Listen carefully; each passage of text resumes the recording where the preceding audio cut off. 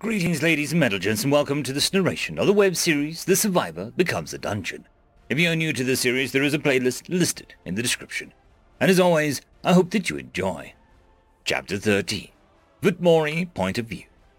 Well then, while Zasita is off down the mountain, gather around Ururu, Basti, and Cubs, it's time to welcome a new member to our team. I'd look upon the small bird with intrigue, taking the time to examine. Zasita called it a sparrow, and it does look remarkably like one. Convergent evolution, perhaps. Odd, regardless. It's time to bring it back. I decided to ensure that it was on par with the other animals on my team and committed the other ring of mana to him. Wake up and serve me. I name you Jack, and you shall be my scout, survey my territory, and be my eyes. With that, chunks of mana begin to pour into the bird while I commit the rest of the dense ring to him. Jack's wounds heal, and his body grows and develops until he's about the size of a raven. His mana heart ignites before a single ring spirals and forms around the little thing. Suddenly, he stirs, flapping his wings and flipping around onto his feet as he looks around curiously. One of his brown eyes becomes emerald green, while a ring of the same color forms against his body under the left wing. Welcome back to the land of living, Jack. As I've said, you shall serve as my scout for my territory. Fly around and keep an eye on things. Get my attention for things you need me to see, and do as you see fit for anything else. Oh, and do be mindful. There is a community of people here in my care. Observe and protect them while you're at it. Jack looks up at Makor and flaps his wings once before saluting with the right wing. Aye, aye, he says before fluttering away. He just spoke, didn't he? Cinco, Rabbitkin, Huntsman, Point of View. The Elder has been up on that mountain for a long time. I hope things are all right. The brown and black-furred Rabbitkin man considered internally, setting up snares and traps that were marked with scraps of blue cloth and sticks to prevent accidents. His gaze frequently turned towards the largest mountain in the range that borders the forest. He stands tall, dusting off his dirt-coated palms on his legs. With a stretch, his cotton ball tail blinks, and his fluffy rabbit ears wiggle a moment before he relaxes. Taking a moment to collect his bow and quiver, he slung them securely onto his back and started heading for camp. However, he looked up once again and spotted movement, and flashed a bit of a smile. Ah, the Elder must be on his way down. Making his way over, his confusion begins to mount as he watches a copper-scaled lizardkin approach on the way down from the mountain. Wait a minute, who are you? They looked familiar, but it couldn't possibly be him. Zasita grins, flashing a complete set of shiny white teeth. Good afternoon, Cinco, it's me, Zasita. Surprised, right? Vitmori has appointed me as one of his vassals, and I am now the shepherd Zasita. And all this, he starts to say while gesturing at his well-developed body, is the work of Vitmori. I feel as good as I did in my 30s, and even then, I was never this well-built. I'm proud to say that I probably have a long life ahead of me now. He enthused proudly, patting the confused Rabbitkin's shoulder. Surprised is an understatement, Elder. Shepherd? He corrected himself. If that was his new title, and this was the result of being dubbed as such, he wasn't about to get it wrong. Isak, Point of View, human teen, god apprentice. Should I stay, or should I go? It's not like I can go back to the theocracy, and the Empire is so far away. Besides, it's not like I'm going to leave Miriam behind, and she doesn't seem to be thinking about leaving at all. I guess I'll make the best of things here for the time being. Isak was deep in thought, honing the edge of his new short sword with a strip of leather after having sharpened it earlier. He was so deep in thought that he didn't realize the Lizardkin Elder had returned from visiting with Mori, that dungeon core whose territory this happens to be. It wasn't until he felt the ground shudder that he looked up, seeing the built and copper-scaled Lizardkin in ill-fitting rags holding his hands out as trees vanished while forming a good-sized clearing. He stood and made his way over curiously, sheathing his blade as he stood off to the side, watching the forming crowd more than anything. He spots Vertisa, the grey-scaled lizardkin Hercules, with purple eyes, and Xanatul, the blue-scaled lizardkin guardswoman with yellow eyes, watching the copper-scaled lizard man with some kind of intent. More movement catches his attention as the ground seemingly levels out and flattens before them. The dirt and foliage almost melt away before the frame of a large, practically oval-shaped building is formed. The copper scale now looks tired as he flashes a big grin. This is the beginning of what Vimori calls the Longhouse. Over the next few days he'll be building this for us, though things will go a lot more easier if we cut more trees for him and bring them over here to the site. It will be a communal building for us to get out of the elements. From here, we can safely begin our work to build up the rest of the haven, with assistance if we need it, the copper scale explained. Excuse me, I have a question, if you don't mind, Woody spoke up, a beaverkin man accompanied by his son Twig. He had raised his hand to get everyone's attention. Who are you? He asked, addressing the copper scale, who only smiled. Though before he could speak up, Cinco spoke up to answer. This is Elder Zazita, he started to say, much to the surprise of the rest of the community, who murmured amongst each other when Cinco continued.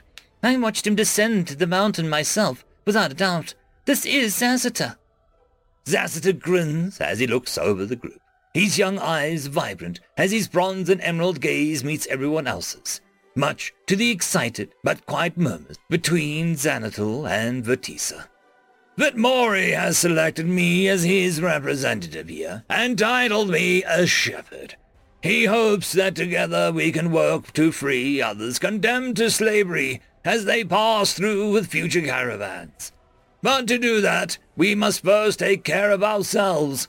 So let's get to work, people. Zazita clapped his now powerful hands together, which gave off a strong sound. Suitably motivated, they break and go back to what they were doing. End of chapter. Chapter 14. Jack Point of View. The wind, the air, the sky, everything has had a fresh new taste and feeling ever since he woke up in the service of Vitmori.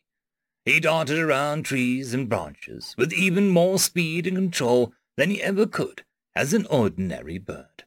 And he already knew the first thing he would do.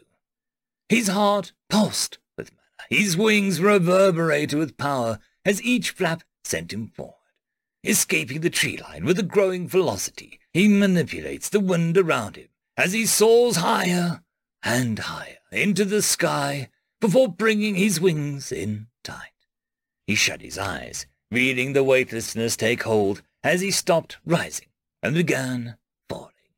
The air whooshed through his feathers and against his body before opening his wings at the second-to-last moment, propelling himself forward mere inches away from the ground. With another flap, he slows to a stop, steadying himself to touch down on a mossy log of a long fallen tree. But as he lands, one of his clawed feet breaks through the hole hidden under the moss. Now he's tumbling forward, flapping his wings wildly before landing in the grass and dirt with an oof. Now on his back, he looks up at the cloudy sky above him, letting out a low whistle before chuckling to himself in delight. I'm so big now, but I know that the world is a bigger place. He shifts around, flapping his wings before hopping on his feet as he looks around and examines himself in the sunlight. With a body like this, I could fly for days. Amazing! He lets out another tweeting whistle, pacing around as he gets the feel for his somewhat longer and stronger legs. The forest is under my protection from Vitmori, and it's under the protection of me, Jack the Sparrow. He whistles with approval, enjoying the sound of his voice. He looked around, hopping and swaying a little from side to side. Even though I'm a big bird now, I won't be able to protect everything myself. But what I need is a team, a crew of other scouts who can work for me while I work for Vitmori. Yes, that's what I can do, yes. His gaze darkens as he looks to the ground, his left wing flapping in an unconscious twitching reflex as his thoughts zip around his now much larger brain. But once I have a crew, I'll go after the defilers who took the Evertree from the rest of us. Gosh, how could I have forgotten that? He looks to the sky, a newly rediscovered resolve having been found thanks to the improvements by Vitmori. Your days are numbered, you greedy bastards. With a flap of his wings, he again took to the skies. The next morning, August, Og, young dwarf girl, point of view. Breakfast was berries and other fruits with some tasty bird meat and herbs. Young Og wished for some sweet pancakes with honey or syrup, but she was a good girl who knew not to complain and be thankful for what she got. Mama was making new clothes with Miriam for the group, using the canvas of the extra tents and the wagons, and while Og would usually be a good little assistant, today Mama wanted to have some quiet time while she worked. Today Og was meeting up with some other kids. Apparently Woody and Vertissa were organizing a group to head out to the river one of the huntsmen found yesterday. Woody was going to teach them how to make fish traps, while Vertissa was going to show them some veggies that grow by the water, as well as herbs for medicine and cooking. Og, for one, was really excited to get out into the camp for a trip. After getting permission from her mama, she went to join the group. She smiled at Twig, who smiled back at the young girl. Soon enough, Isak also joined the group as a sort of guard. He was friendly too. He made lots of angry faces, but was quick to smile when approached. The walk through the woods was uneventful. The birdies were singing, and the sun was shining. On days like these, it was also great to go for a walk. One of the Beastkin girls began singing a walking song, and soon most of the other kids were singing too. Og wasn't very good at singing, though, and didn't talk much anyway. But that doesn't mean that she didn't have fun listening and skipping along. Just before Og's feet could start to hurt from all the walking, since it was a little harder for her to keep up due to her stubby legs, they had finally reached the riverside. It was so big, too, far bigger than she could ever jump. The kids started to scatter a bit, but soon they were divided into two groups. The kids who wanted to learn to make fishing traps with Woody, and the kids who wanted to know about herbs with Vertissa. Og went over with Woody, being good with her hands as they folded and tied sticks together with grasses to make a simple trap. It was pretty fun for Og. It almost reminded her of making baskets or even knitting in a way. Twig had even complimented her on her trap, which got her all bashful, since she didn't feel that it was nearly as good as Woody's. Now they go over to the water and begin to install some of the traps, though Woody gets distracted when he finds something called water cucumbers. He was really excited about a bunch of cattails he saw too, saying something about making bread with it, which Og was excited about. After her trap was installed and Woody was installing the traps the other kids had made, Og couldn't help but go to the water. Smiling cheerfully, splashing around by herself, she didn't even realize the mud was crumbling away under her feet. And suddenly she slipped further into the water with a nearly quiet yelp. "Help me!" is all she can think as she washed away by the deceptively strong current. Chapter 15. Og point of view. It hurts. I can't see. Help! Og can't swim all too well, but even if she could, the undercurrent of the water is much too strong. Things were starting to go fuzzy, but just as her eyes began to close, she saw a shape enter the water above her, but it all went blank before she could see more. Jack point of view. It had been a quiet, busy night, finding and meeting his crew throughout the night, but he's confident he's cast a wide net. He already knew most of the birds from his life as a regular bird, but now he had a purpose for them and himself. With the manner given to him by Vidmori, he imbued the cure's influence into about 20 birds. While they weren't too different from ordinary birds, they were more intelligent and stronger than the average bird. Though, in giving them manner, Jack became more powerful as their captain. From what he observed from the kills his crew managed to score, the individuals got a portion of the vital matter from the kill. From there, he gets a share of the energy, and the rest gets sent to Vidmori. So after getting his crew established, Jack managed to get all the mana he expended to recruit them back, thanks to their efforts. This morning, he was enjoying some fresh tea nuts he managed to crack all on his own, enjoying the fruits of his labor within the hard shell, when he suddenly was interrupted by a harsh landing of one of his crewbirds. "Captain, trouble over by the river," squawked the Gib, a scruffy and plump-looking owl who was already rather intelligent before being imbued with Jack's manner. Jack let out a low whistling sigh as he peered over the edge of the branch to look at his nut, which had now fallen into the tall grass and leaves at the base of the tree. Shaking his head, he looked over to Gibli and tilted his head a bit. "Is it, Gibli? Speak up." Gibli, however, was panting and out of breath as he tried to get his message across. "Trouble, river, small two-legged thing fell in. It hasn't come up again. Swan is there, but the thing is too heavy," he finally managed to squawk out. Jack didn't bother with the response, flapping his wings with such force thanks to manipulating the wind around him, that the trees shook, knocking down every more nuts as Gibli took off after Jack at a slower pace, already planting with each flap. This was precisely what Vidmore told him to keep an eye out for, and he wasn't about to fail on his first day. Within seconds he arrived at the river, not seeing Swan right away. He sped up along the current of the water. Soon enough, he heard the sound of his crewbird Swan calling out to him, "Captain, down here. It isn't moving anymore." Swan yonked up at him. "Hi!" Jack calls down in confirmation as he pivots in the air before diving into the water, swimming through it with practiced ease while he manipulates the currents to close the distance when he spots the little girl. His claws grab the collar of her tunic, extending his wings with the air current spiraling around him before launching out of the water. He quickly manages to get to the riverside before continuing to use his wind manipulate to pull the girl out of the water. Swan coming over and pitching in as she contributes both her mana and her bigger physical form. Once the girl is out of the water, Jack hopped onto her chest, looking her over before leaning and placing his head against her chest. "She's not breathing. She must have water in her." "What can you do about it?" honked Swan, looking from the thing with two legs to Jack with concern. Thinking quickly, he reaches out with his mana to pull the water out of the girl. Surprisingly, he finds that she's mostly made of water, though he does find two places where air and water were mixed and decides to grab that. With a ruffle of his feathers, he manipulates the river water as it comes out of her throat and mouth.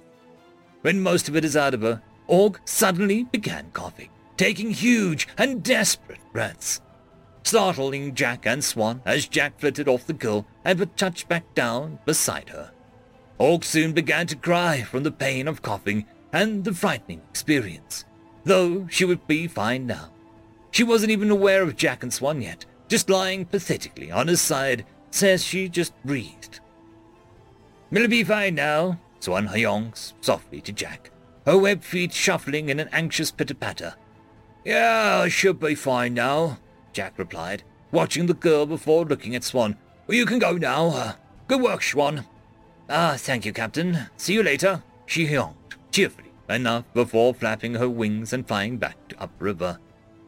Turning his focus back on the girl, he tweets and whistles at her to get her attention. "Hey, girlie, how are you doing? Are you hurt anywhere?" Org, for her part, managed to steady her breathing, but she was still whimpering with distress when Jack spoke to her. She looked around for a source of the voice, but when she didn't see a person, she only looked more confused and distressed. "Down here, Jack the Sparrow at your service," he said with a cheery whistle, lowering his head to the girl with the wing to his chest and another wing outstretched. Standing upright again with a flutter of his wings, he continues to speak. "Took a little spill and a drink there. Are you okay?" he asked, speaking in a more gentle tone. Org was genuinely spooked when she saw Jack talking to her, but calmed down more now that she was sufficiently distracted from the trauma that she just went through. Thinking about what he said, she nods, feeling pretty okay now. She was shivering considerably, though, while she got to her feet. "Poor thing, let's get you dry," Jack offers, picking up on the fact that she is cold as he uses a combination of water and wind magic to pull the excess from her clothes and hair before blow-drying her. Org was surprised and almost enthusiastic as magic rippled around her, letting out a cheerful giggle. "Thank you, Birdie," she says in an incredibly soft and gentle voice. Jack flutters his wings happily before hopping up onto her shoulder. "You're welcome, kiddo. But my name is Jack. I'm sure you'll hear a lot about me going forward," he enthused charmingly with a whistle. She smiled warmly at the bird before speaking again. "Jackie." Jack let out a low whistling sigh before smiling. "Fine, you can call me Jackie. Let's get you home," he said as he flapped his wings and began guiding her while reaching out to Maury. End of chapter. Chapter 16. Unknown Point of View.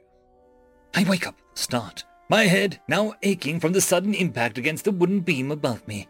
"Back!" I managed to say quietly, massaging my forehead with a soft sigh. I had forgotten I crawled into a narrow attic of a garage to sleep the night away. Taking a few seconds to collect myself, I reach into my pack, taking a sip from my trusty canteen. I also take a moment to scarf down some dried meat before gathering my things. With my intentionally few things gathered, I scoot over to the hole that had led up into the garage attic and peeked down. From what I can tell, the sun is starting to rise, and the garage is pretty much empty. However, I do notice a stain coming from outside, like something crawled under the cracked open garage shutters and moved further to the house. With a sigh, I grabbed a wrench I had snagged the night before and huck it down against the concrete floor, which caused it to clatter noisily. Ducking back away from the hole in the roof, I hear a snarling and clattering coming from within the house. The thumps of running feet sound out as one of the brainless come to track down the offending noise. Soon, it's in the garage, slowing down and taking measured steps. Its wheezing breath struggles to fill its lungs as its teeth chatter, snarl. Leaving my pack behind, I crawl forward into a kneading bowl by the hole down into the garage. With careful movements, I grab the edge of the hole and begin crawling out, moving slowly, as I rely on my upper body strength to lower myself down before dropping the rest of the way to the ground almost silently. The zombie hasn't taken notice, still snarling as it slowly creeps forward, hunting for me in all the wrong places. Reaching down to my right thigh, I silently draw my trench knife, my fingers sliding into the knuckle guards with practiced ease as I close the distance of the zombie in a low, crouched stance. My body is nearly a blur as I lunge forward another 3 steps and swing up, plunging the blade in the back of the skull before twisting it and drawing back as the body crumpled in a heap. I let out a breath I didn't realize I was holding and sighed softly, looking around and using a filthy rag to wipe the gore off the blade before sheathing it. Going back over to the hole of the garage roof, I get a short running start before hopping up and grabbing the hole, but I only reach in and grab my pack before dropping down. I don't put it on just yet. Walking over to the garage shutters, I drop my pack as I kick it past them and step back. After a good seconds of nothing reacting, I drop to my stomach and crawl forward from under the shutters, now being greeted by the orange glow of the horizon. I take a deep breath of the crisp morning air before taking up my pack. Looking around to get my bearings, I spotted a set of smokestacks on the horizon in the same area I spotted them yesterday. Hopefully, these folks are willing to cooperate. I say to nobody in particular. It's a bad habit that developed after so many scouting trips alone, but it helps me keep track of my thoughts. So screw it. Just like yesterday, I sling my pack back on and move forward, one foot after the other. But Maury, point of view. Yeah, hey Bosch, can you hear me? Huh?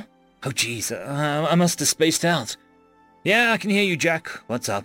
Honestly, it was a bit of a trip to think that one of my animals could talk. I can't help but wonder if the others can as well.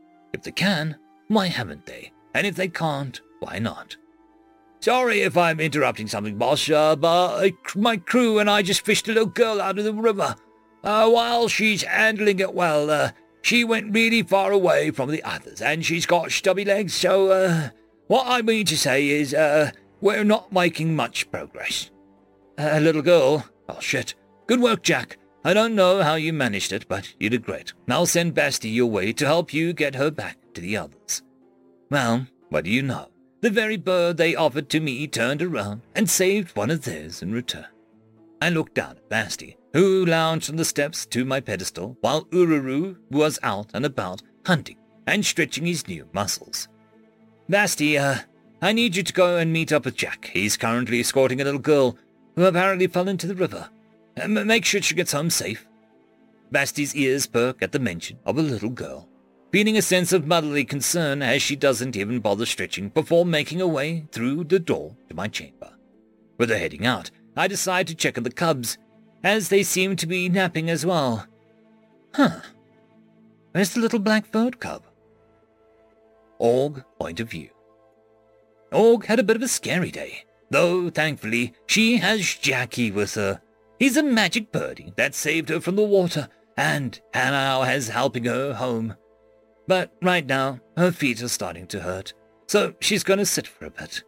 Finding a lovely tree, she goes and sits at the base of it, enjoying the shade as she looks up to the clouds while imagining the shapes that they're making. So, girlie, you're tired. I would be too if I had to walk everywhere.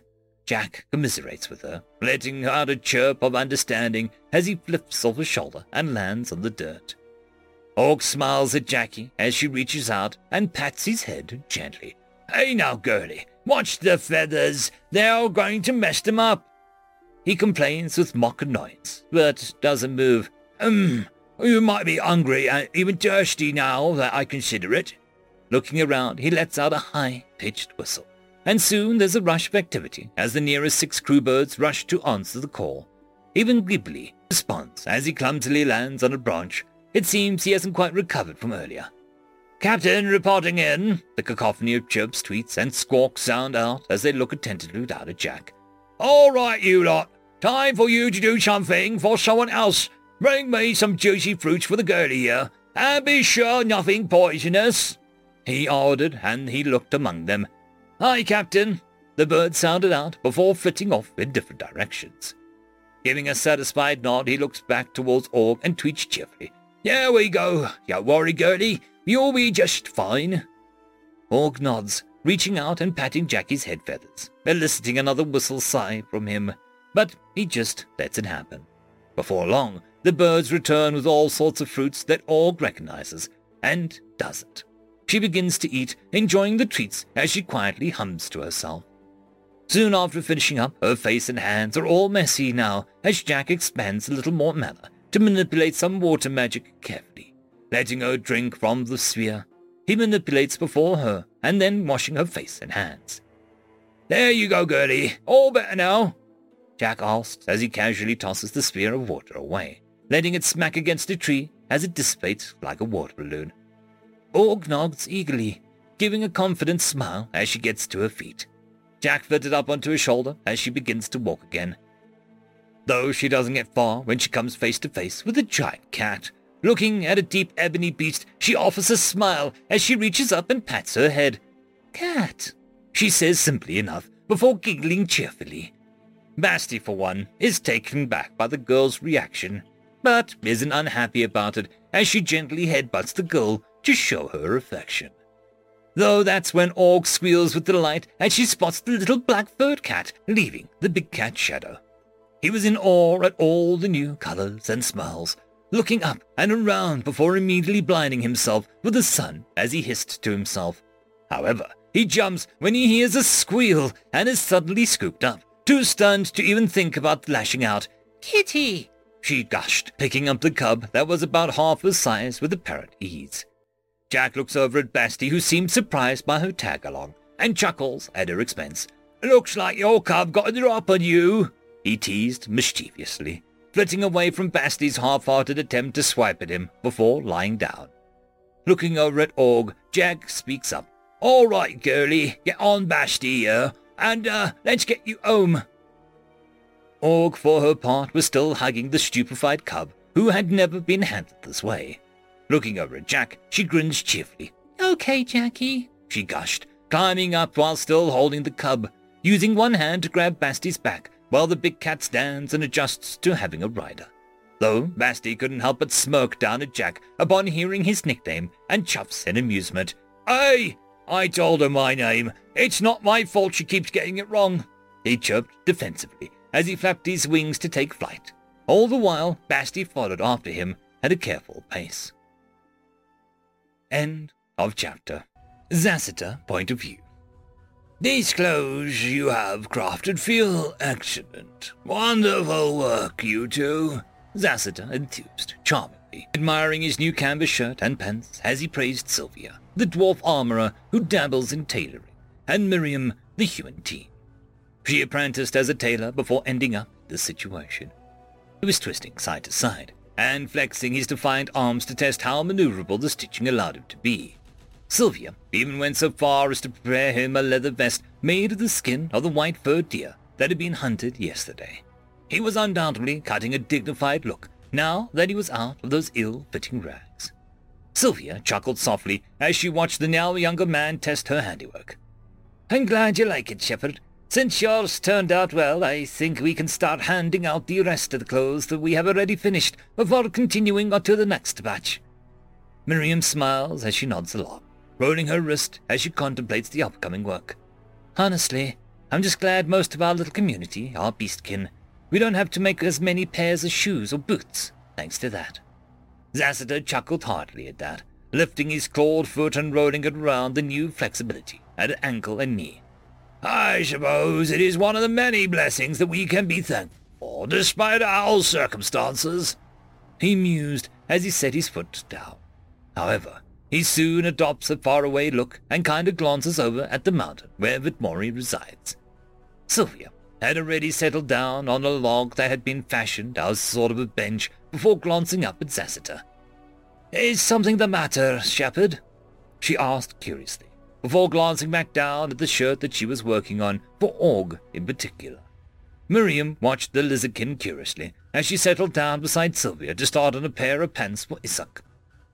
Zacitor was silent for a few more moments before shaking his head as he settled down and sat cross-legged and extinguished the fire pit.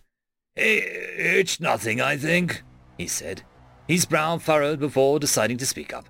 "I am connected to Vitmori, and I hear his voice and thoughts within my mind, even from this distance. It is an odd sensation, even different from when you stand before his core and get spoken into directly," he tries to explain, taking his time to find the words. Miriam listens with rapt attention, sufficiently distracted from her work.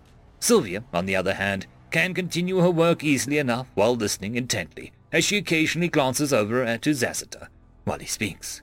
Zacitor takes a moment to consider his words, his tongue trailing over his pristine white teeth before continuing.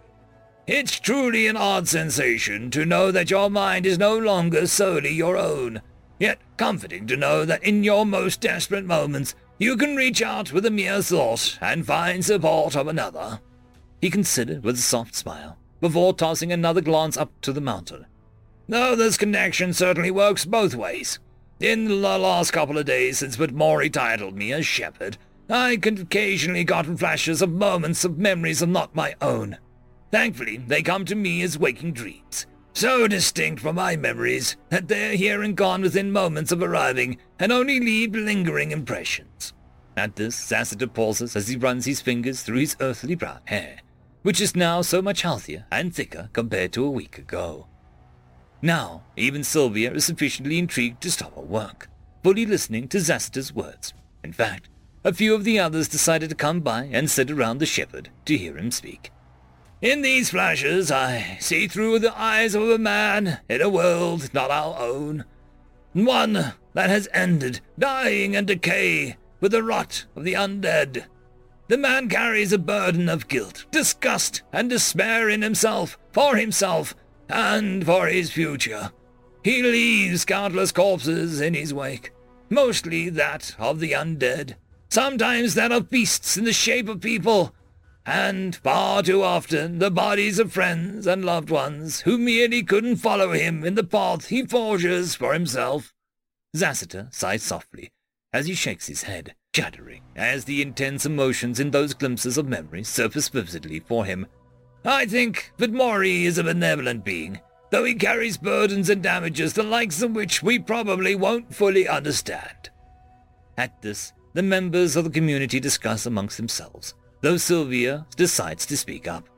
"Can we trust Vidmori? If he's as damaged as you say, what if he snaps and decides just to kill us all?" The others in the group murmur some more at that notion. Zacitus nods in understanding at that, casting a glance back up at the mountain before looking to the others once more. "I know this is little consolation, but I do trust Vidmori. He had no real reason to take us in, and if he wanted us all dead, I'm sure that we would have done so while we were still in back of the carts. If for nothing else, please trust me when I say that we can trust Vidmori."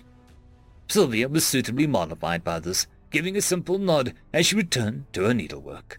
The others were appeased by Zacitus' words as well, as they nodded and gave their pieces on stating how they trusted Zacitus' judgment. Just then, the group that went to the river had returned to the camp, chatting animatedly, while their arms were laden with many supplies they could forage from the woods, along with some fresh fish from the river itself. The group of kids began to scatter. Those with parents went up to greet them. In contrast, the few orphans went to the remaining adults who decided to become their guardians, and they too were welcomed with equal enthusiasm as the children were blood-related parents. Sylvia was still somewhat distracted with finishing Aug's new shirt that she hadn't realized her daughter hadn't come to join her just yet. Setting the shirt down in her lap, she begins to actively scan around before looking to Isak, her gaze narrowing as Miriam measures his waist again. "Isak, where's Og?" Isak, for his part, was surprised that Sylvia was talking to him suddenly, and quirked a brow. "Huh? What do you mean?" Looking at the dwarven woman, before looking around to scan the camp himself, while Miriam stepped away, having gotten the measurements she needed. Starting to get understandably freaked out, she stood and marched right up to Isak, grabbing him by the chest of his shirt and dragging him down to eye level. "I said, where is my daughter? You, Woody, and Verista were supposed to be watching her." She raised her voice, shaking the startled teen as she quickly lost the little composure she was holding on to. Before Zacitus could step forward and try to break this up, he suddenly felt Vidmori's voice echoing in his mind. "Hey, Zacitus, just letting you know that one of my guys found a little girl. Apparently she got washed away by the current of the river. Don't worry, she's fine and currently on her way. It'll just be a bit since she was kind of went far out." Zacitus sighed softly to himself in relief before thinking back to Vidmori. "Your timing is impeccable, O Great One. Many thanks for your vigilance over our precious young." It takes a moment for Vidmori to respond, but he speaks up soon enough. "Yeah, no worries. I said you all would be in my care, and I intend to commit to that." With that, Zacitus could feel the connection wane as Vidmori's attention went elsewhere. Moving forward, he grabs Sylvia by the shoulder to get her to release the poor teen, though she lashes out, her fists striking like clubs against the copper scales. It hurts, but he tanks the hit as he gets her attention. Sylvia, it's okay. Og is fine. Vidmori told me she's with one of his vassals and currently on their way." Sylvia, for her part, looks remorseful for having actually hit Zacitus, speaking in a softer tone. Oh, okay, thank you." Zacitus merely smiled kindly as he pulled away before looking at Isak and then to Woody and Xanatal as they approached during the commotion. "It seems that she fell in the river and was washed away, and it probably happened too quickly for anyone to have seen her go. However, you must reflect on your failures today and be more vigilant over those in your care," Zacitus instructed with the firm understanding and compassion of a man his age would have cultivated over the years. Isak taking it especially hard since he failed to even notice the girl missing. Not that Xanatul or Woody didn't look equally abashed by Zacitus' words. "Now, let's get back to work. There's still plenty to do to make this place livable," Zacitus instructed the group, nodding in understanding as they broke apart and went their own ways. Sylvia and Miriam got back to making clothes, though Sylvia's hand is unsteady, anxiety plain on her usually calm expression. End of chapter. I would quickly like to thank the T5 channel members and Patreons. Caspar Arnholtz, Cam Maxwell, Barky, Lord Azrakal, It's Difficult to Pronounce, Dragzoon WRE, Holly's Sister, Arcadian. Thank you very much.